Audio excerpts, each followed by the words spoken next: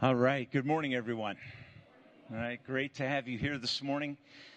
Just want to join our hearts together in our season of praise and time in God's Word this morning for the encouragement of our hearts and the glory of God.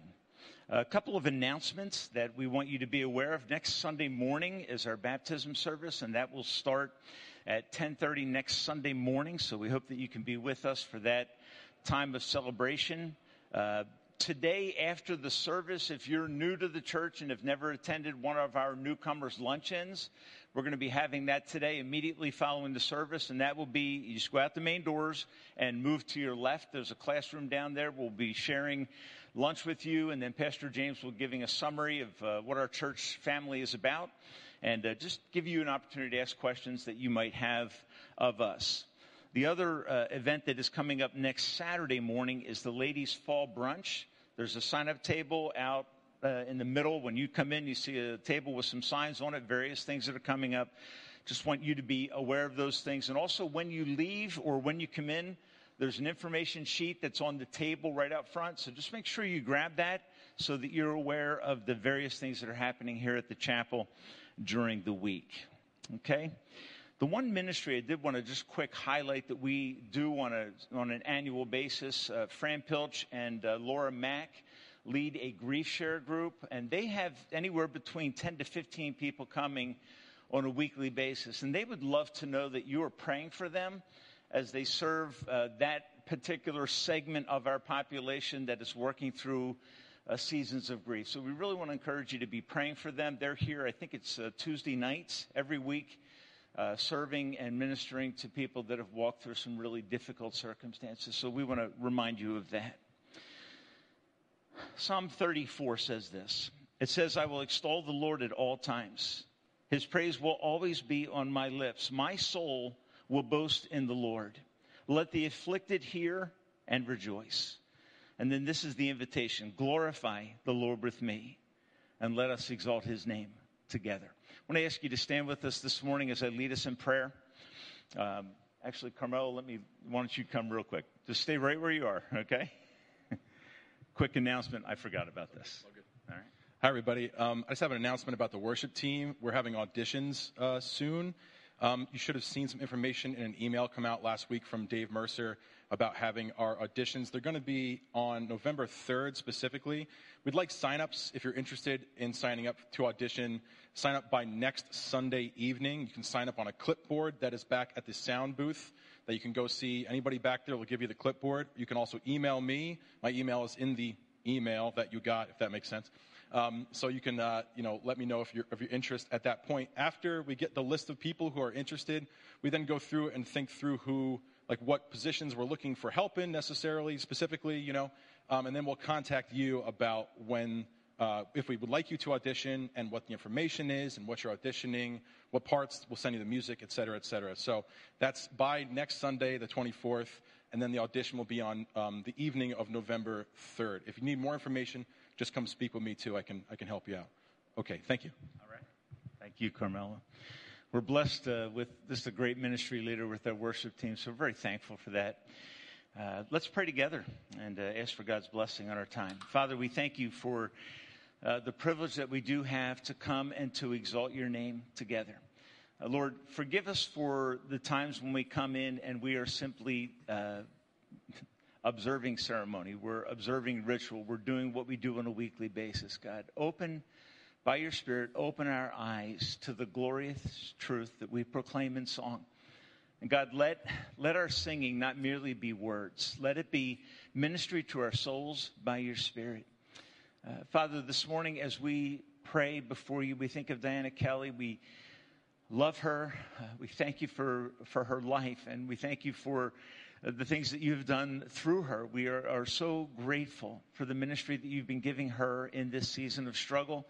We join with her in her desire to experience a deeper sense of joy in the midst of the struggle, which has been long. And Lord, I'm sure there isn't one of us in this room that doesn't understand that fight for joy. So, Father, we pray that you would give her that gift. We pray that the testing that comes up very shortly will yield results that will give us an opportunity to praise and to glorify your name. God, we just simply say this, Lord, we trust you with Diana's life. our continued prayer has been for her healing, and we recommit ourselves to that truth, to that claim that, God, in your name, we are simply asking that you would raise this dear lady up for your glory, God. That's what we desire to see. And we know that we serve a God who is able to do more than we would ever ask or think. So on her behalf, on behalf of their family, Victor, the kids, Father, favor, I pray over them. And ultimately, I pray that there would be, mingled in all of the struggle, a deep, abiding sense of joy that glorifies you in the midst of our pain and struggles. Bless our worship this morning, Lord. Help us to engage, to join in, to serve one another in singing psalms and hymns and spiritual songs, singing and making melody in our hearts before you. Reach us here today, we pray in Jesus' name. And all God's people said, amen. Let's worship.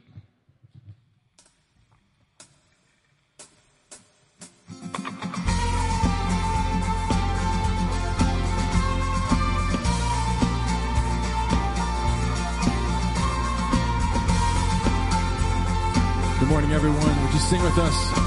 Who breaks the power of sin and darkness? Who breaks the power of sin and darkness?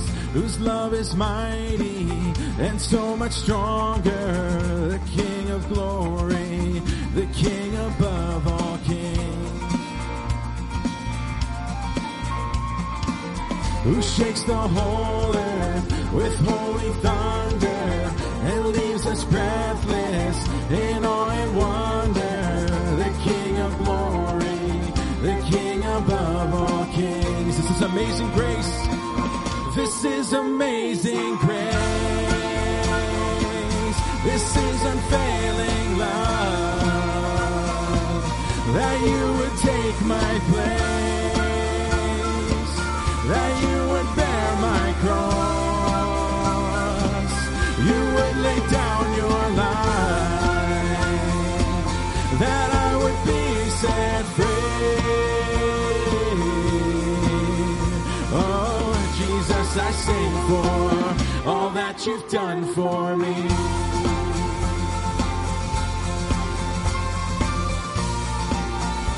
Who brings our chaos back into order? Who makes the orphan a son and daughter? The King of glory, the King above all kings. And who rules the nations with truth and justice, shines like the sun in all of its brilliance. The King of glory, the King above all kings. This is amazing grace. This is unfailing love, that you would take my place, that you would bear my cross, you would lay down your life, that I would be set free. Oh, Jesus, I sing for all that you've done for me.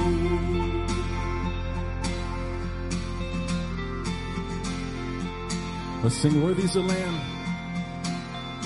Worthy is the Lamb who was slain, and worthy is the King who conquered the grave.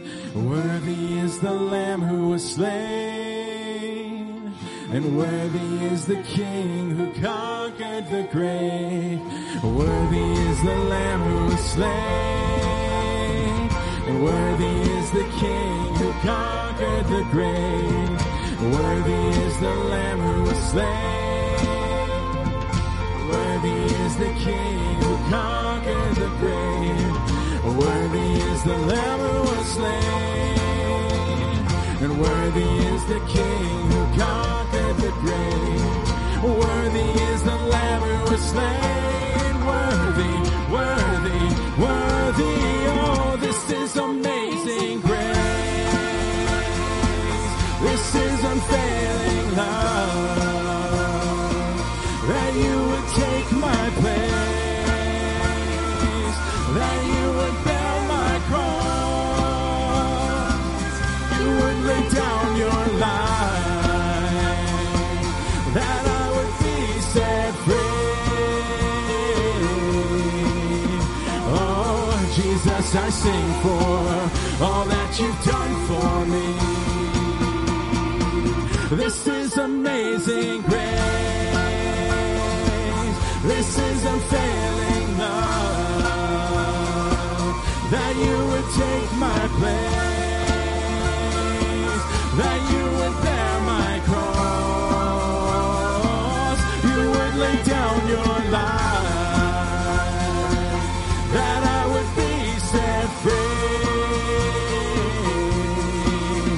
Oh, Jesus, I sing for all that you've done for me.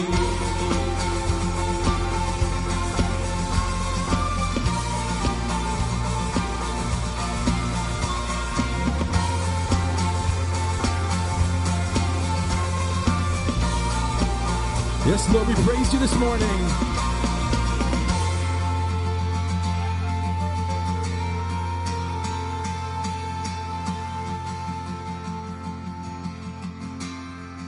We have a new song this morning I'm going to teach you. We'll sing verse 1 and chorus 1 together, and then the band will come in.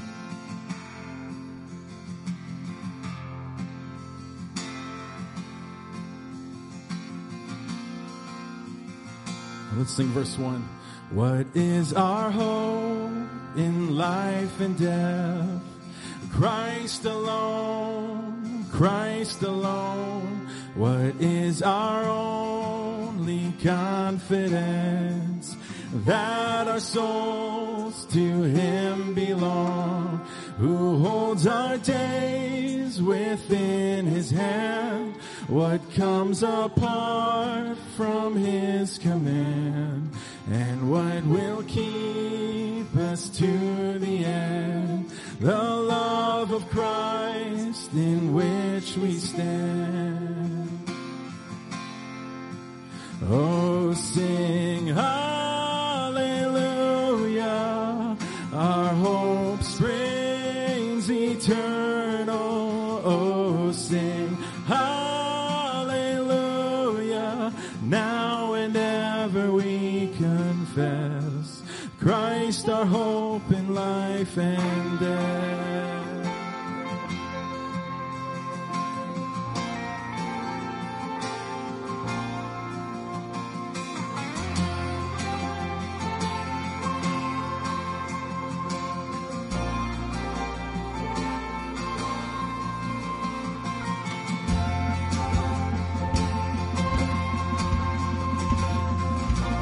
Let's sing verse 1. What is our hope? What is our hope in life and death? Christ alone, Christ alone. What is our only confidence? That our souls to Him belong, who holds our days within His hand. What comes apart from His command, and what will keep us to the end? The love of Christ in which we stand. Oh, sing hallelujah, our hope springs eternal. Oh, sing hallelujah, now and ever we confess Christ our hope in life and death.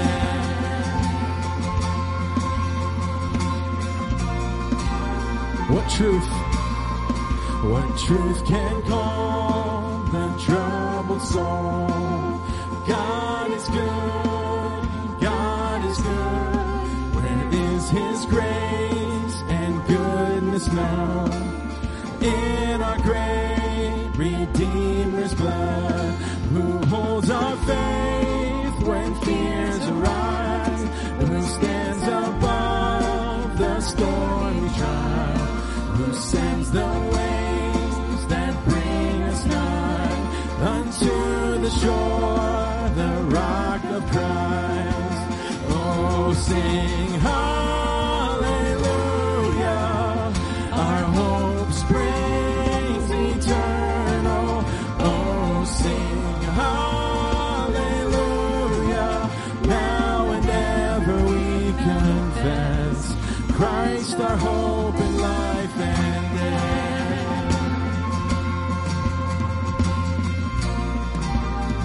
Unto the grave, what will we sing? Christ he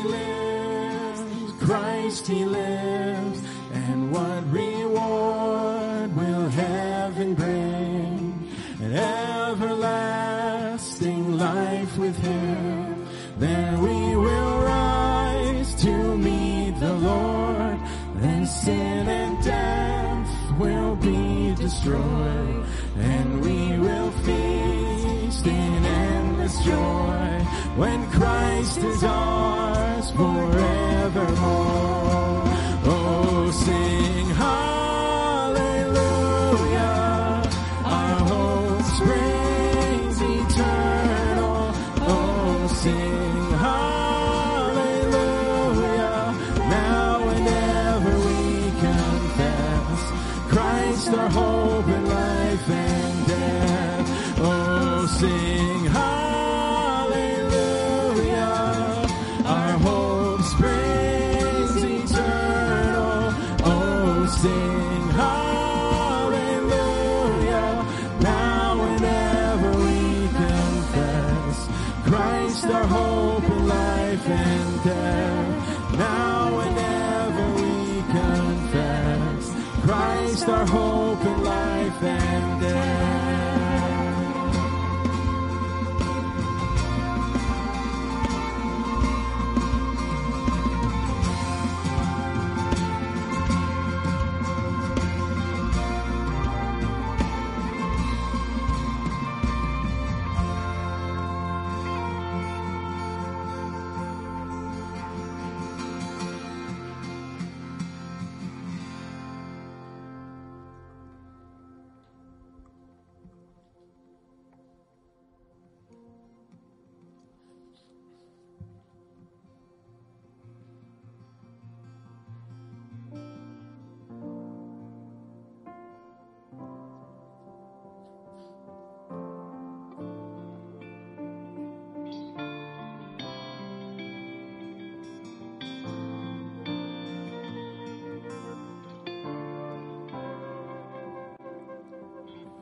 Let's sing Our Father Everlasting.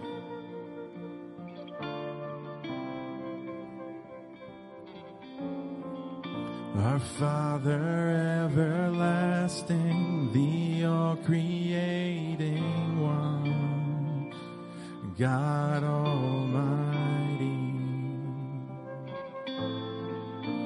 through your Holy Spirit, conceiving Christ the Son, Jesus our Savior. I believe in God our Father, I believe in Christ the Son, I believe in the Holy Spirit, our God is three in one. I believe in the resurrection, that we will rise again, for I believe in the name of Jesus.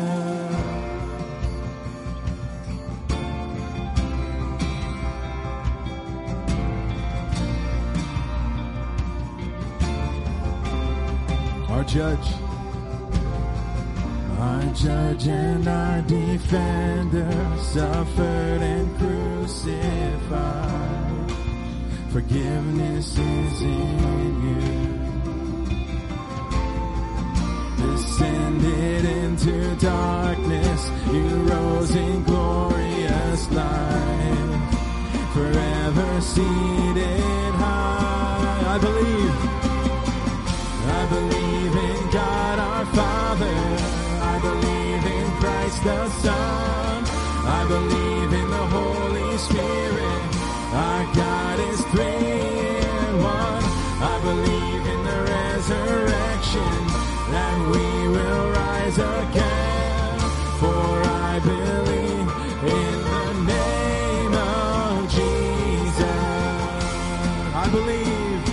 and I believe in you,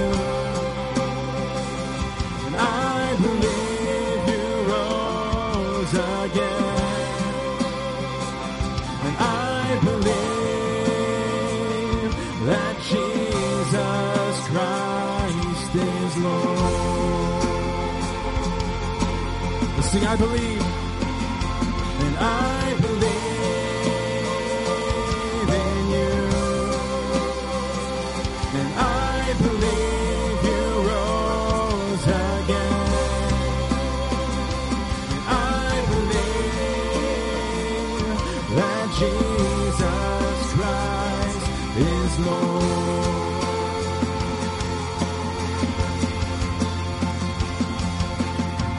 I believe in God our Father, I believe in Christ the Son, I believe in the Holy Spirit, our God is 3 in 1. I believe in the resurrection, that we will rise again, for I believe in the name of Jesus.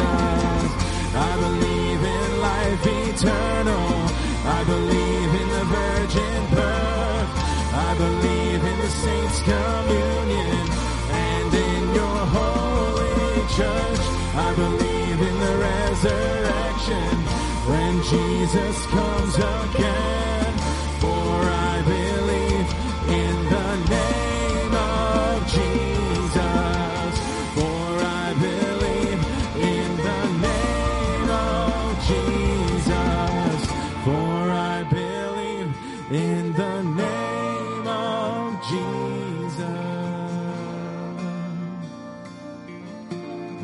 Yes, Lord, this morning we're declaring that as a church, we believe. And it's a simple statement of all these things that we believe in. But it's a story, Lord, of your mercy and grace that you've given to us. That as a free gift, we do nothing to earn it. We can do nothing to obtain it except to just simply believe. And then from there, God, you have taken our lives and you're moving us on a different path. That doesn't mean trials won't come. That doesn't mean hurt doesn't still exist. But there is hope. We sang that song, Christ our hope in life and death. The greatest thing that we are afraid of, Lord, that everyone is afraid of on this planet is what happens when I die. And even as Christians, we're afraid of that.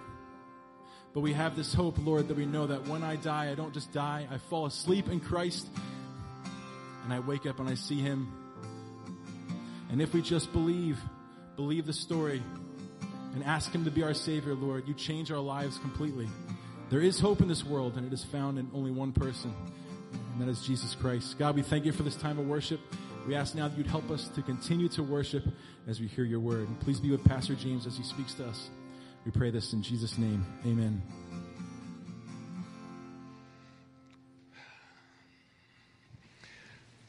Well, children, you could be dismissed for junior church.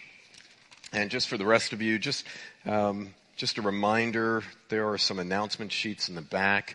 If you didn't get one, grab one later. That would be helpful to you as you move forward. Would you turn with me in your Bibles to Proverbs chapter 12? I'm going to camp on one verse this morning. I know that as we've been going through our Proverbs series, we have been going through a myriad of verses, and I'm just going to camp on one verse particularly today. Proverbs 12:25. There will be other places that we'll venture in the scriptures.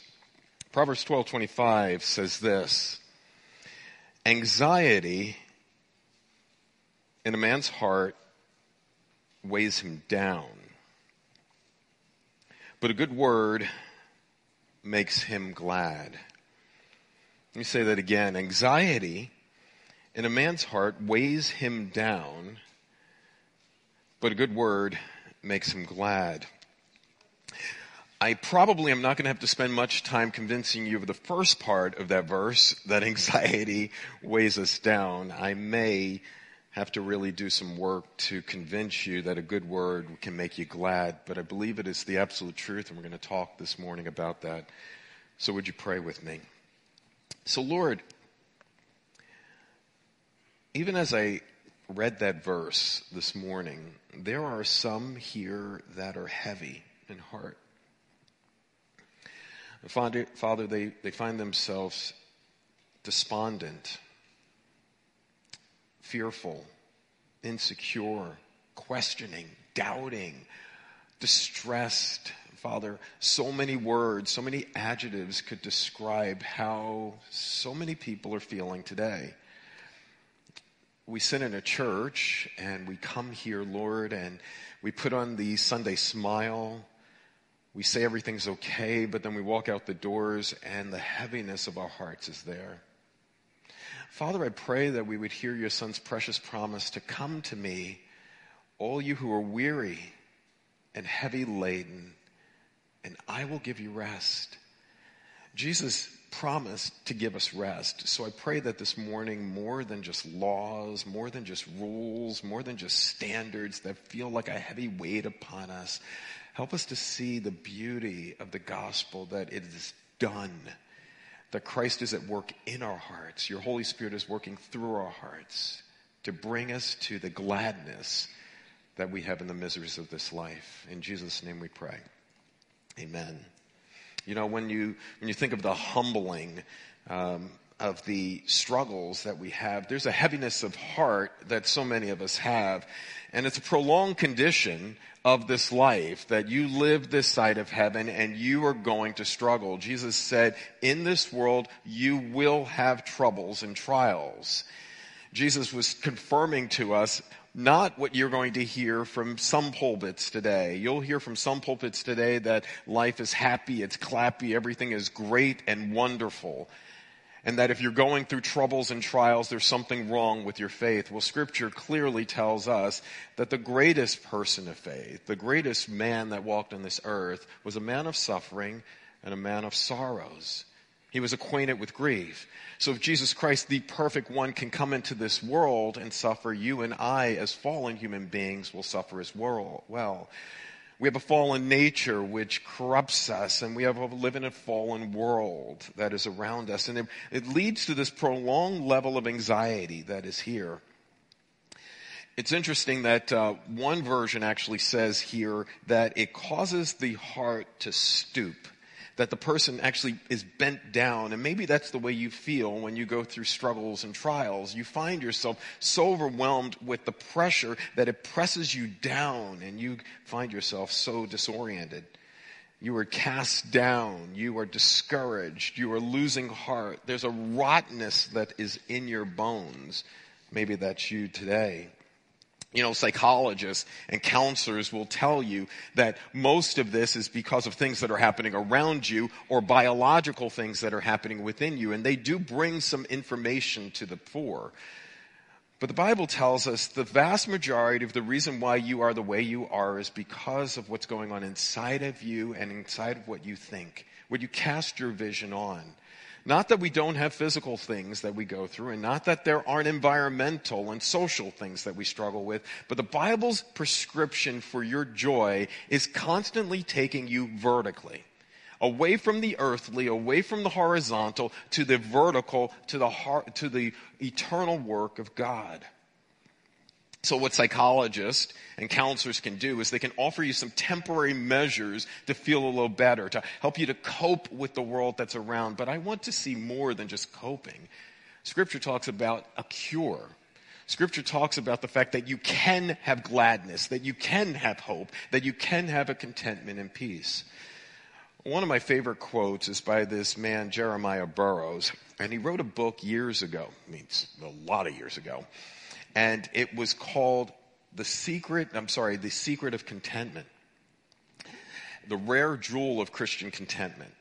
And he has a quote in there, and he defined contentment this way. He said, Christian contentment is sweet, it's inward, gracious frame of spirit that freely submits to and delights in God's wise and fatherly disposal in every condition. I'll send it out to you this week. Christian contentment is sweet. There's so much bitterness that is happening in our world. It's sweet. Christian contentment is inward. It's not based on what's happening around you. It is based on what is happening within you because of what God is doing in you. Christian contentment is sweet. It is inward. It is the gracious frame of spirit. It is a mindset. It is a heart set that is fueled by the gospel, fueled by grace, fueled by the hope that God has given us in Christ. Christian contentment is sweet. It's inward. It is a gracious frame of spirit that freely submits to. That means I submit to your way, God. God, you have chosen that I'm going to go down a path of struggle. I submit to it. I'm going to go through a path of pain. I submit to it. My family's going to struggle. I submit to it. I freely submit to it. But then here's the issue. I delight in God's wise and fatherly disposal in every condition.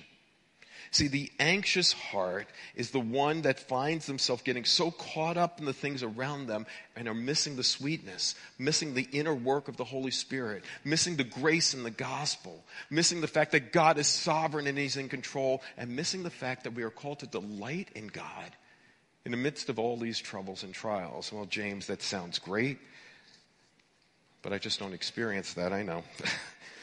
I struggle with it as well.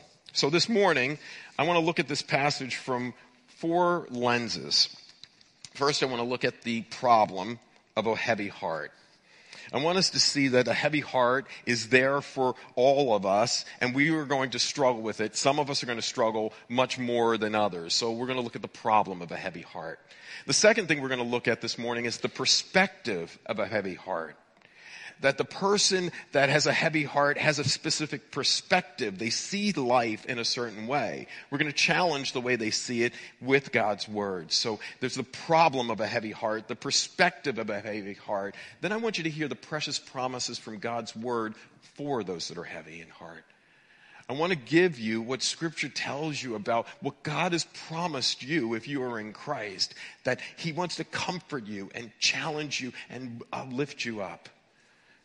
The problem of a heavy heart, the perspective of a heavy heart, the precious promises to a heavy heart, and then I want to give you a prescription, just some bullet point practical steps that I think you can do to deal with it. So let's deal with the problem first. It says, anxiety in a heart weighs a person down. So some of you have been diagnosed by a counselor or a psychologist or a doctor with anxiety or some type of struggle that is there. And when we look at anxiety, we can break it down into like 3 components. There is a fear component where there is a specific dread over something that is happening in our life, some perceived threat that's in our lives, and we find ourselves fearing. We'll talk more about that as we move forward. So it's this emotion of alarm, and it comes from a perceived threat. That's fear. Anxiety is a little bit different because anxiety is a more general state of long-term uneasiness. This thing that seems like it's there. It's not a perceived threat that I can grab onto. It's just I walk through life day after day just feeling a sense of uneasiness, a vague sense of perception that just won't seem to go away. I just don't feel at peace. Maybe you feel that way. So there is fear, there's anxiety, and those 2 are emotions, but then there's worry. Worry is the mindset. It's not really an emotion. Worry is this mental action. It brings up your fears and constantly mulling over them, contemplating the worst case scenario. And maybe that's you. So you find yourself fearing something that's threatening right now, or you have this general level of anxiety of your heart, or maybe you just have this worrying component. Maybe some doctors told you that you have a phobia or panic attacks or obsessive compulsive disorders or acute stress disorders, post-traumatic stress disorders, a list of all of these anxieties that you may find yourself diagnosed with. And once again, what the world does is oftentimes they will look at characteristics that we have in life and they will be able to label them until you could see some of those labels. What I believe that the world doesn't do, and Scripture tells us clearly, is that they can't get you to the real cure. They can't get you the real cause of why you're having the problems. They can't get you the real cure. They may be able to give you some perspectives of characteristics. What we do find is this. There's this pattern, and maybe you've seen it in your life, I've seen it in mine, that when you fear something, you then try to control something. So if I'm fearing rejection from you, then I'm going to try to control you. And if I'm fearing that you're going to leave me, I'm going to try to control you.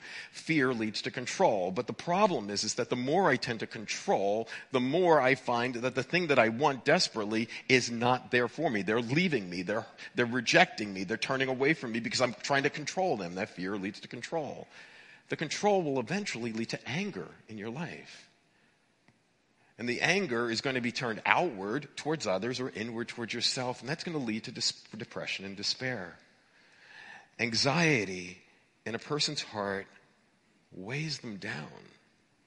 And it's not just the anxiety. He talks here about weighed down. That's depression. Depression is kind of like that dark night of the soul for some of you. You know, as you're sitting there, maybe you've been diagnosed with some type of depression.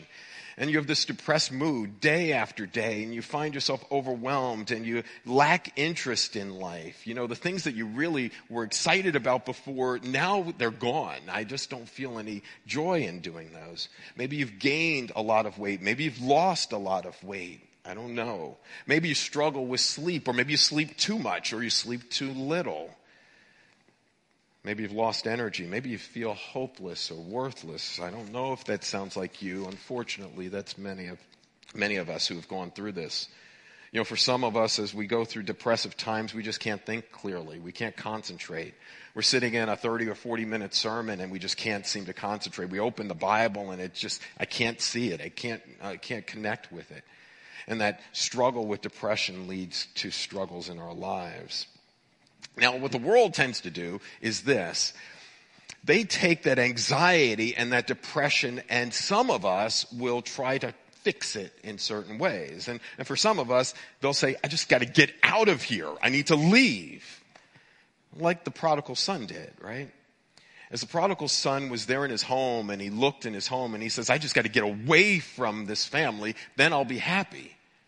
Maybe that's you. Maybe you have a tendency just to run in your fears, or run in your anxieties, or run in your depression. But just getting out of here doesn't change the fact that you're bringing you wherever you go. That's a problem. Some people believe that the answer to their problem is deep in their past. So what they're going to do is they're going to find a counselor that's going to dig up every little thing in their past, every pain, every trouble, and they will uncover it constantly. And inevitably what happens is this: as I constantly go back and look at all those struggles in my past, it leads to greater pain and leads to greater disappointment. The answer is not found in the pains of my past, but some will believe that you need to do that. Some will tell you that the answer is deep within you, so you need to go deep in your heart. There are some counselors that will say, I won't direct you at all. I'm just going to love you through this, and that you have the answer to your greatest problem within you. Baloney. I guess I could be even harsher than that. Jeremiah 17 says our hearts are deceptive and desperately sick. The answer is not within me. So it's not from running away. The answer is not from digging into my past. The answer is not from getting the answer deep within me. The answer is not becoming dependent on another person either. Some people find themselves dependent on counselors or pastors or churches, and they get so dependent on that person that they have no connection with God. It becomes a horizontal connection with a human being. That's a problem. Some people believe that they need to just get more information. If they can get more information, then everything will be great. Another book, another study, another class, that they will eventually finally find themselves free. So James, is anxiety and depression just a modern thing? No, it's not. Elijah had an amazing victory at Mount Carmel. Amazing victory. God poured fire down from heaven and wiped up this sacrifice. Unlike any of their other perceived gods, he showed himself to be God. And immediately after that incredible victory, Jezebel says to him, I'm going to kill you. And how did he react? He reacted to that threat with anxiety, fear. He was fearing for his own life. And then he gave into despair. Anxiety and depression, those two things going together, even after a great victory. I don't know if Tim struggles with this. I do. And I've battled with this. After a sermon, I don't know, there is like the spiritual battle that happens with me. Sometimes I could just feel myself just weighed down afterwards. Because I think there's an attack either before a sermon or after a sermon. Why? Because you have an evil one that is out there looking to attack you. And even after this great victory with Elijah, he found himself weighed down. 1 Kings chapter 19. David had committed sin with Bathsheba. You remember that. He failed to repent and he lost hope. Psalm 38. Jonah was displeased with God's sovereign work in Nineveh's life. He was so angry with God, and what did he do? He wanted to die. Peter, on the night that Christ was betrayed, he lied, he cursed, he denied Christ, and he was despondent afterwards. Judas betrayed Jesus, felt remorse, but it was a self-focused remorse. Tried to fix it by throwing the coins back, but he hadn't changed in his heart, and he ended up taking his own life. Anxiety in a man's heart weighs him down. So, does that sound like you in any way? The problem of a heavy heart is heavy for us. The cast down, the disappointments, the bad news, the sin, all of those struggles, it weighs us down. So whether you're anxious or depressed, I know I'm speaking to people that struggle with it. I have personally struggled with it. So what's the prescription? The perspective. I want you to think about the human heart. It says anxiety in a man's heart weighs him down. I want you to think about the human heart. The human heart is interesting because whatever rules your heart rules you. Life can be full of suffering. Life can be full of trials. Life can be full of troubles. But it is not the suffering that you're enduring that controls you. What controls you is what's happening within you, your heart. You know, the world tells us the heart is just basically your feelings. But what the Bible tells us, the heart is the core you.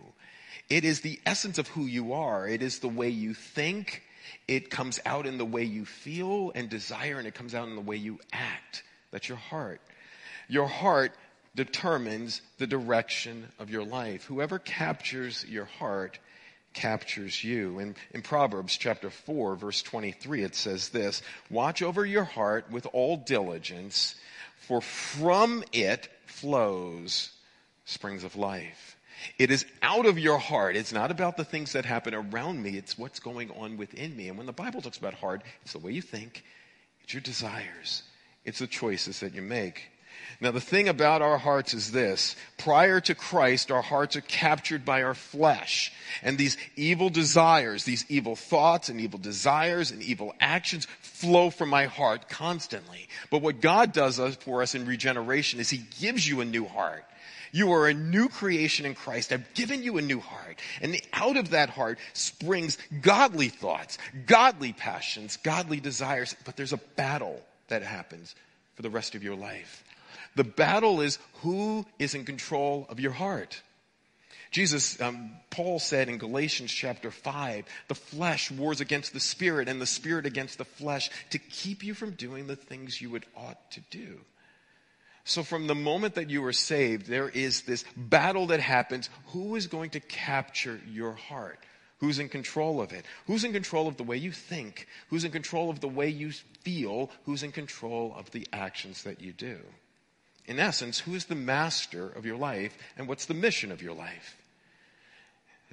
If you try to think about who is the master of your life and the mission of your life, inevitably, for those that struggle with depression and anxiety, we are tempted at times to have something other than Christ. And so as you find yourself captured by, is it my kingdom, my will, my way, my desires that capture me? Or is it about the Lord Jesus Christ and His kingdom and His thoughts and His passions that capture? The dilemma with somebody that is struggling with anxiety at times is this, that their thoughts have gone from treasuring Christ, as seeing Him as the only one that will ultimately satisfy them. He will find themselves focused on the things of this world. Maybe that's you. Do you ever find yourself focusing on the negatives in your perspective? That something happens, maybe somebody even gives you a compliment. And gives you a compliment, and then you turn that compliment into something negative. You look good today. Well, what were they saying? You did well today. I really appreciate it. They don't really believe that. They can't possibly believe that. And so what happens is that we have this tendency in our lives to, over and over again, focus on something that happens in our lives, and we get more and more negative. Maybe that's you. I know that I've been tempted towards that as well in my life. Black and white thinking. It's all or nothing, either or sometimes you just generalize. I was talking to a young person recently who really was interested in this other person. And they really wanted to date this person. They asked this person out, and the person rebuffed them, said no. And now they've said, you know what? Oh, my life is over. I can't ask anybody out. I'll never have a date ever again. You ever find yourself generalizing like that?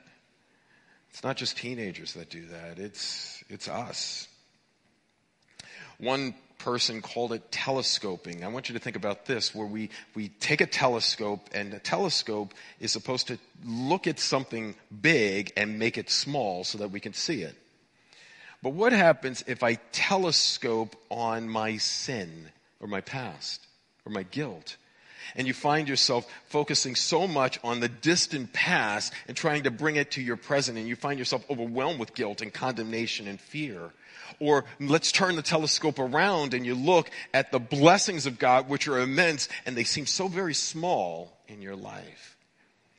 Maybe you live your life perfecting yourself or trying to perfect yourself. I must. I'm a constant failure. I never do anything right. I don't know what your thoughts are, but what I will tell you is this. Anxiety and stress will tell you that this world is difficult, it's dangerous, it is challenging, and that is probably true. But what anxiety tells you that is false is this, that you do not have the resources to cope with it. See, the world is difficult, it's dangerous, it is challenging, but in Christ you have the ultimate resources.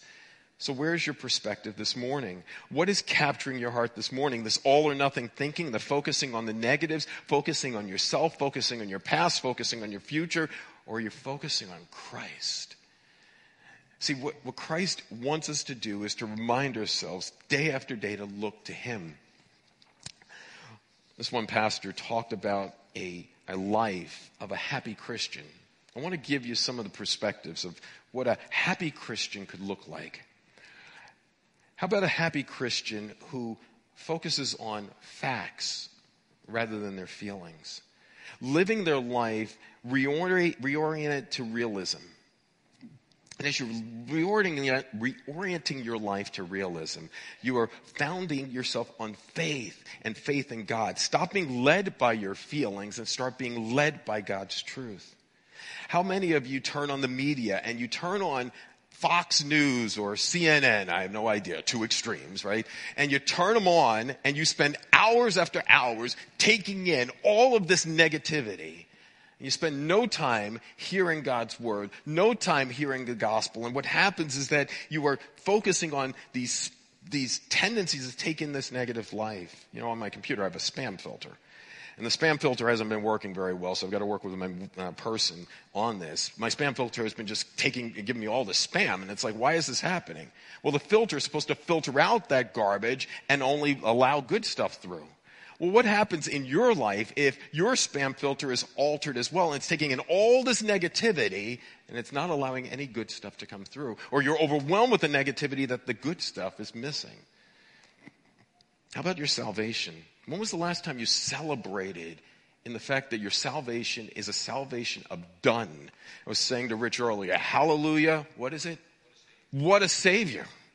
How often is it that you find yourself going, hallelujah, what a Savior, and praising God for what He's done? That would change your perspective on life.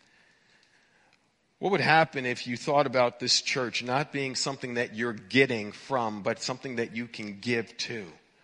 that I get from you, God. And God, you pour your grace upon me through the musical worship. You pour your grace upon me through the preached word. You pour your grace upon me through fellowship. But you also allow me to be an instrument of your grace in your hands. I could be used here in this church. What would happen if your mindset went there? What would happen if you stopped looking backwards to all the pain and the troubles of your past and started to look forward? Instead of looking at all your failures in the past and finding greater disappointment, what would happen if you started to look forward to see what God was going to do in and through your life? What happens if you lived with hope, confident expectation that if God could raise Christ from the dead, that he could do a work in you? What happens if you started to look at individuals, even people that you don't like very much, and say, God, help me to love them. The Bible tells me I can love my enemy and pray for those who persecute me. Can you look at the individual in your life, the person that gnaws at you, and can you see that they were created in the image of God? And that God has put you in their lives for a reason. That would change your perspective on life. The problems of a heavy heart, the perspective of a heavy heart leads to the precious promises to a heavy heart. He says, anxiety in a man's heart weighs him down, but a good word lifts him up. What kind of good word? I love this passage in Joshua chapter 1, verses 5 through 9. No one will be able to stand against you all the days of your life. Just as I was with Moses, I will be with you. I will never leave you. I will never forsake you. What would that be like if you heard God saying that to you in the midst of the troubles and the trials and the struggles that you're going through today? I'll never leave you. I will never forsake you. I've given you my word. Don't turn from it to the right or to the left. And have I not commanded you, be strong and courageous. Do not fear or be dismayed. The Lord your God is with you wherever you go. More than just a word that you've heard, do you believe that? And do you believe the God who said it to you? The prescription and the promises for a heavy heart come down to believing the promises of the God with you in your heavy heart. Or how about this passage? In Psalm 27, love this passage. It says this, verses 1 through 3. Psalm 27, verses 1 through 3. The Lord is my light and my salvation. Whom shall I fear? The Lord is the stronghold of my life. Of whom shall I be afraid? When evildoers assail me and they eat my flesh and adversaries and foes, it is they who stumble and fall. Though an army encamped against me, my heart shall not fear. The war rises against me, yet I will be confident. What a great passage. How about Psalm 56? In Psalm 56, another great promise to the fearful. It says, be gracious to me, O God. For man tramples on me all day long, an attacker oppresses me. I hear stories after story, week after week, of family members and friends that are attacking people. I don't know what's happening in this world, but there is just an attack. And it says in Scripture, as we get to the end times, fathers will turn against fathers will turn against their children, and mothers against their children, and brothers against sister, and all these things that will happen. Church member against church member. What is happening in the end times is that God is showing himself real, and people are rejecting him, and therefore they're going to reject you. Just know it, that it's going to happen. And what the psalmist is saying is that these enemies are trampling on me day after day. But then here's the verse 3. When I am afraid, I put my trust in you, in God whose word I praise. In God I trust. I shall not be afraid. What can flesh do to me? You've heard me say our family verse is Isaiah 41:10, another precious promise. Fear not. I am with you. Do not be discouraged. I am your God. I will strengthen you.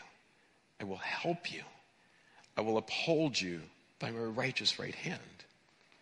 Or Romans 8. I'm trying to memorize Romans 8. There is therefore now no condemnation in Christ Jesus. And the very end of it says there's nothing that will ever separate you from the love of God. Why does God give us these precious promises? You could hear them as commands, just do, or you could hear them as caring words from a loving Father. He says, here is the counsel I give to you. Live and be free. The pain that you will go through is temporary. Now, I know that when I counsel people and I give them passages of Scripture from the Old and New Testament, especially the Psalms, because I love the Psalms, sometimes they'll sit there and say, James, over and over again I hear of deliverance, but then the doctor's diagnosis recently has not been good. Or my boss has really not been working well with me, or my spouse is really not coming to Christ right now, and I'm struggling. And as you look at the Psalms, they talk about this deliverance, and most of the time they tended to focus on an external, immediate enemy. But the beauty of the gospel is this. The deliverance that God is talking about primarily is not immediate, it's not earthly, it's eternal. That God in Christ has rescued you, and He has delivered you. He may not deliver you from the disease, He may not. The reality is He may. I know some people that have been cured of cancer multiple times, but the reality is that some of us and all of us are going to die. Some of us fear death. Some of us fear losing things. Some of us fear relational things. Whatever it is that you're fearing, what I will tell you is this, that God is there, because when I am afraid, I put my trust in you.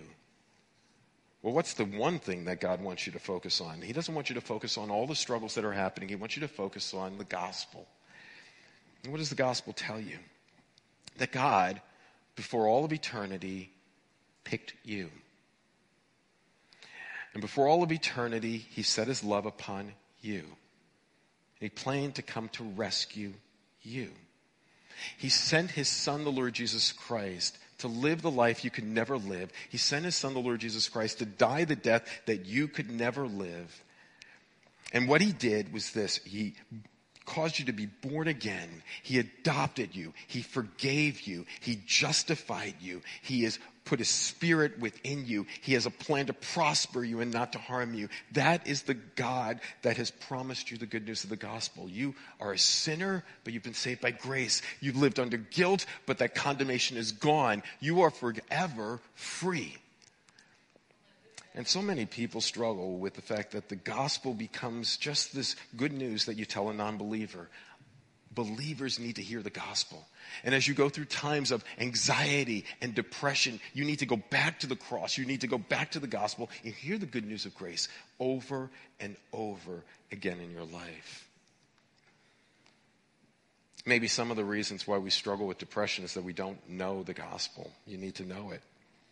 Maybe you're not a believer in the Lord Jesus Christ, so the anxieties and pressures of this life, to be honest, I don't know how a non-believer could live in this world. I don't know how you can go through all the troubles and the trials and the losses and the grief and not have an eternal perspective. I really don't know how that is. But for those of us that do know Him, and I would believe the vast majority of us do know Him, I pray that you be hearing the gospel preached in your mind. Read big things about the gospel and see Christ big in your life. The problem of a heavy heart, the perspective of a person going through a heavy heart, the precious promises for those that are there, that God has given you His Son and He wants to rescue you. And I want to give you, in closing, just some prescriptions for a heavy heart. It says here in this passage, back in Proverbs, he says, anxiety in a man's heart weighs him down, but a good word. I really focused on this idea of good word. For some of us, we struggle with listening to the wrong people.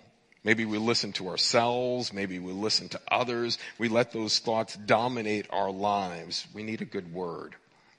We need a good word from His Word. And we need to hear God's Word over and over again in your life. Do not let a day go by without feeding on the Word. Jesus said it was His Word that you should be eating up day after day. That his word is greater than a steak. His word is greater than a whatever you can think of that you would like to eat this afternoon. His word should be eaten up in your life. But it says a good word that you can give to yourself, but there's a good word that also comes to you from others. This is the big piece here to me. Do I find myself putting myself around people that are giving me a good word? Do you find yourself troubled with people that are going to be taking you down? The Bible tells you bad company corrupts good morals. Do you find yourself being around people that are going to give you a good word? But I also ask you, do you tend to be a person that tends to give a person a good word? Are you a person that gives good words to others? Do you make a visit to others that you know are in need? Do you send emails or texts? I know we used to do cards. I don't know if anybody even does cards anymore. Sure, huh? Card ministry. When was the last time you pulled out a card and just wrote a card to somebody and gave them a good word? Send a text. I'm just thinking about you. I'm praying for you. Here's a passage of scripture that I want to give to you.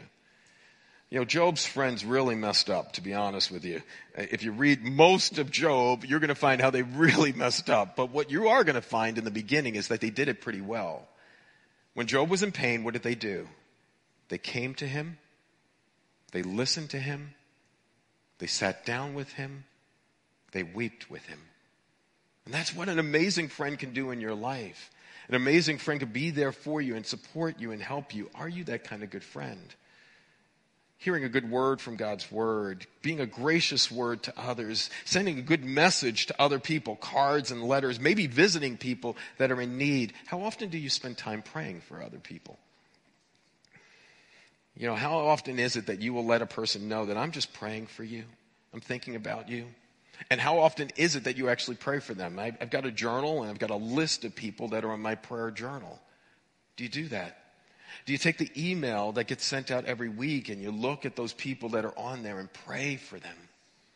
By doing that, anxiety in a man's heart will weigh him down, but a good word will make him glad. John Piper wrote a book, When I Don't Desire God, How to Fight for Joy. If you haven't ever read it, I would encourage you to do so. I really love the book because what the book does is this. It talks about the fact that joy is spontaneous, but joy is a work. At the moment of your conversion, joy was planted in every single one of the believers that are here. Because it's one of the fruit of the Spirit. Love, joy, peace, patience, kindness, goodness, faithfulness, gentleness, self-control. It was planted in you. So instantaneously you have joy, but then joy is told that you have to fight for it. And that the rest of your life you have to battle for it. So I want you to consider some ways to battle as I close. How many of you meditate on God's word day after day? You know, there's some nice devotionals that are out there, but to be honest, some of the devotionals are pretty weak, to be honest with you. Little fluff here or there, one little verse, and that's it. I read it, 10 minutes, I should be good. Good to go for the rest of my day. Somebody told me, have you ever considered that if we're called to tithe financially, how often have you considered tithing your day for God? Taking 10% of your day, 2.4 hours a day, to put yourself under God's word. Ooh. You know, Calvin used to pray 4 hours a day. Luther used to do the same. Paul spent hour after hour. James, the apostle, his knees were called camel's knees because he spent so much time on his knees praying for people. Yet we think that we can get by with 10 minutes, 5 minutes, no minutes in God's word. You're going to be malnourished. Meditate on God's word. You know, meditation is a lost art today. We do not focus on much that is of eternal perspective. What I want you to do is to focus on the wonder of God. I went to the Grand Canyon with my wife and friends probably 26 years ago. And as I went to the Grand Canyon, and as I looked out at the Grand Canyon, it was, if any of you have been there, it is awe-inspiring. And as you look out, it actually doesn't even look real. And there is something that draws you to the edge, but then there is something that causes you to draw back out of fear. It's fear and awe that draw you to this thing. The Niagara Falls, we've been there a number of times, same thing. The power of the falls, and it should draw you. These are just earthly things. When was the last time you were drawn to the power of God that holds the Niagara Falls and the Grand Canyon in the palm of his hand? See him as big. Calm your spirits with the greatness of God. Focus on his glory. Find peace in him. Find your confidence in him. Find your rest in him. Meditate deeply on him. How often do you spend time preaching the gospel to yourself? One of my favorite authors, Jerry Bridges, used to say that. Preach the gospel to yourself day after day. James is a sinner. He deserved eternity in hell. God rescued him through Christ. Christ lived a perfect life, died, rose victoriously, is seated at his Father's right hand, and he's interceding for me today. Preach that to yourself day after day when you are anxious and despondent. Preach the gospel to yourself. Piper gives this illustration of fighting every known sin in your life. Some of you have some habitual sins in your life that, to be honest, are weighing you down. That was what was happening with David. David had some sins that he was hiding. He wasn't speaking about. He wasn't sharing. He wasn't confessing. He wasn't repenting. If there are private sins in your life, every known sin you have to go to battle against. Because every known sin in your life is blinding you to the beauty of Christ. And if it's blinding you to the beauty of Christ, it is taking away your joy. So maybe you have a complaining spirit. Maybe you have a problem with lust. Maybe you have a problem with substance issues. Maybe you have a problem with bitterness. Maybe you have a problem with gossiping. Maybe you have a problem with anger. I don't know what your problem is, but the known sin that the Holy Spirit has revealed in your life, confess it and go to war against it because it is robbing you of your joy. Share your faith. When was the last time you got an opportunity to share your faith with another believer, another person? We're looking forward, I was just talking to Tim earlier, we're looking forward to hearing great testimonies next week, Lord willing, as we go into another baptism. And as we have people who are going to give their testimonies right here, Lord willing, and they're going to talk about where they were and what God has done to rescue them and the people that were put into their lives to rescue them, that God uses you to share your faith. And when you share your faith with others, what does it do? Joy. I plant seeds and there is something that happens. I tell you, one of the good things about me being able to counsel people is that day after day, I get to tell people truth, and I tell them that, but it benefits me, to be honest with you, because I hear the gospel and I see the gospel, hear the gospel, see the gospel, hear the gospel, see the gospel. As I'm sharing it, I hear it, and it's helping me. You know, I begin my day usually with God's word, and I end my day with a great book of the faith. Right now I am working through Systematic Theology by John Frame. 52 big chapters. But I end my day usually with that. Have you ever read a biography of a Christian saint? Have you ever read of somebody who died for their faith? Tyndale.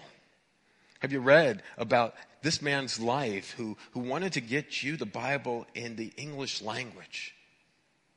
Have you read of people that died so that you can hold that book in your hand? What a precious thing that they thought. They thought it was so important that you could have that book in your hand that they died for you to have it. Yet we put it aside day after day. Read stories of what people have done before you. Read Hebrews chapter 11 stories.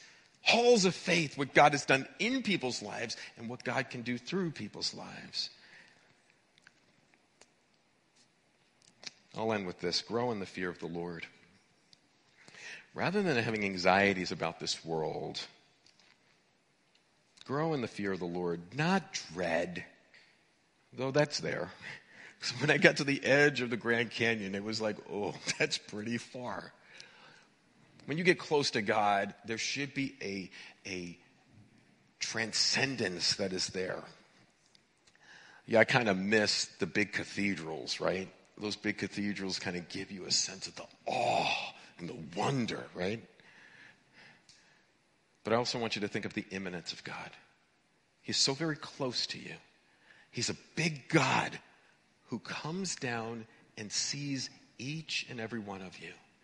So when anxiety in your heart weighs you down, let the good word make you glad. My title was Profound Happiness and Lasting Joy. And some of you are saying, yeah, James, that all sounds good. I still don't have it. Fight for it. And this side of heaven, we may not get there in perfection, we won't. But that side of heaven, we will experience it. So today, I pray that you would remind us, Lord, of the problems of a heavy heart. There are so many of us today that are struggling with this heaviness. It just weighs us down, Lord. And Lord, we fight it, and then we give in to it. We lose hope. We've lost contentment. All of that Christian contentment doesn't feel like it's real for some of us. So Lord, for those that are going through the problem of a heavy heart right now, I pray that you would comfort them by your Spirit and comfort them by your word. Wash over them.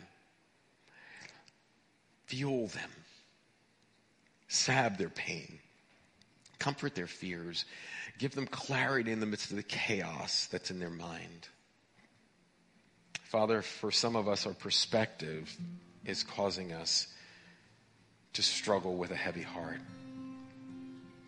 And our perspective is messed up because, Lord, sometimes we get so focused on earth and problems. Sometimes we get so focused on our past so much. Sometimes we get so focused on our sin. So much times we get so focused on other people and what they've done to us, and we miss Christ. As the writer of the Hebrews told us, help us to fix our eyes on Jesus, the author and perfecter of our faith. Father, some of us struggle with the problem of a heavy heart, the perspective of a heavy heart. Some of us need to hear the precious promises to the heavy heart. Oh, that precious promise that you will never leave us and never forsake us. The precious promise that you are our lover of our soul. The precious promise of your faithfulness in spite of our faithlessness. And promise after promise, help us to hear them, not just as words on a page, but truths that we can believe. And then, Father, for the prescription for our soul, help us to fight for our joy. Father, you're not just going to give it to us. We fight for it. You've given us the power of your Spirit. You've given us your word. You've given us this church. But you have called us to fight. Paul said at the end of his life that I fought the good fight. I finished the course. I've kept the faith. Help us to go down fighting, Lord. In Jesus' name we pray. Amen.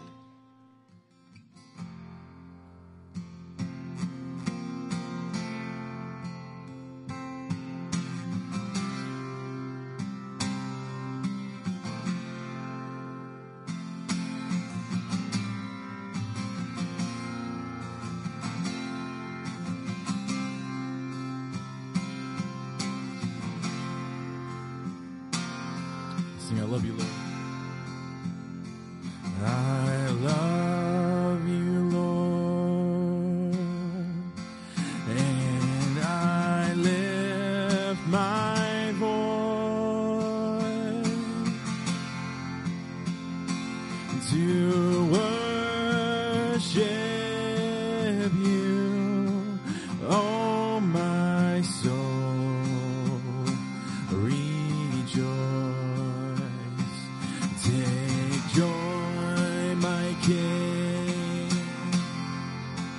in what you hear. Let it be a sweet, sweet sound in your ear. Sing that again. I love you, Lord, and I lift my voice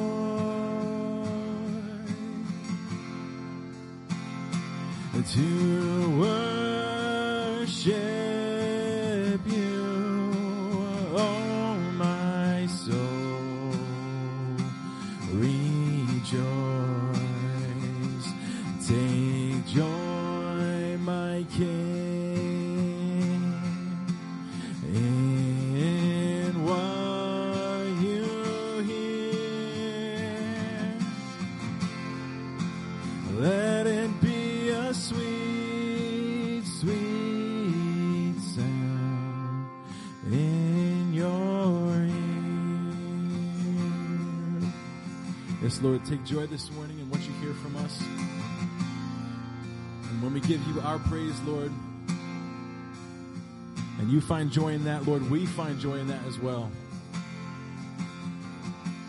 Lord, may we rejoice this week in you. May we rejoice and our praise fight back against our issues, the sin in our life. May we see you as beautiful and more wonderful than anything that comes into our lives, even the good things in our lives, Lord. May you be the focus this week. We thank you, Lord, for your word. We thank you for Pastor James bringing it to us this morning. Now as we go into this week, God, we ask that you would help us to resist the enemy.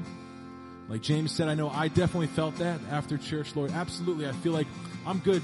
I'm good for the week on Sunday morning. I'll be fine. And the amount of collapses that can happen on a Sunday afternoon, God. So please give us the strength, Lord, whatever it is that we need to resist.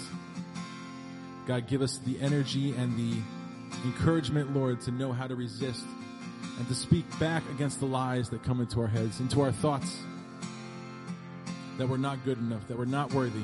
We're just going to do this stuff again. All that garbage, Lord, that comes from the enemy. Help us to speak against that, Lord, and to not just speak against it using our own thoughts, but, Lord, your actual word. So help us to put that down deep inside of us, to memorize it, to look to it, and to use that to resist. Thank you for this morning, God. We ask you to be with us now as we go from this place. We pray this in Jesus' name. Amen. Have a nice week.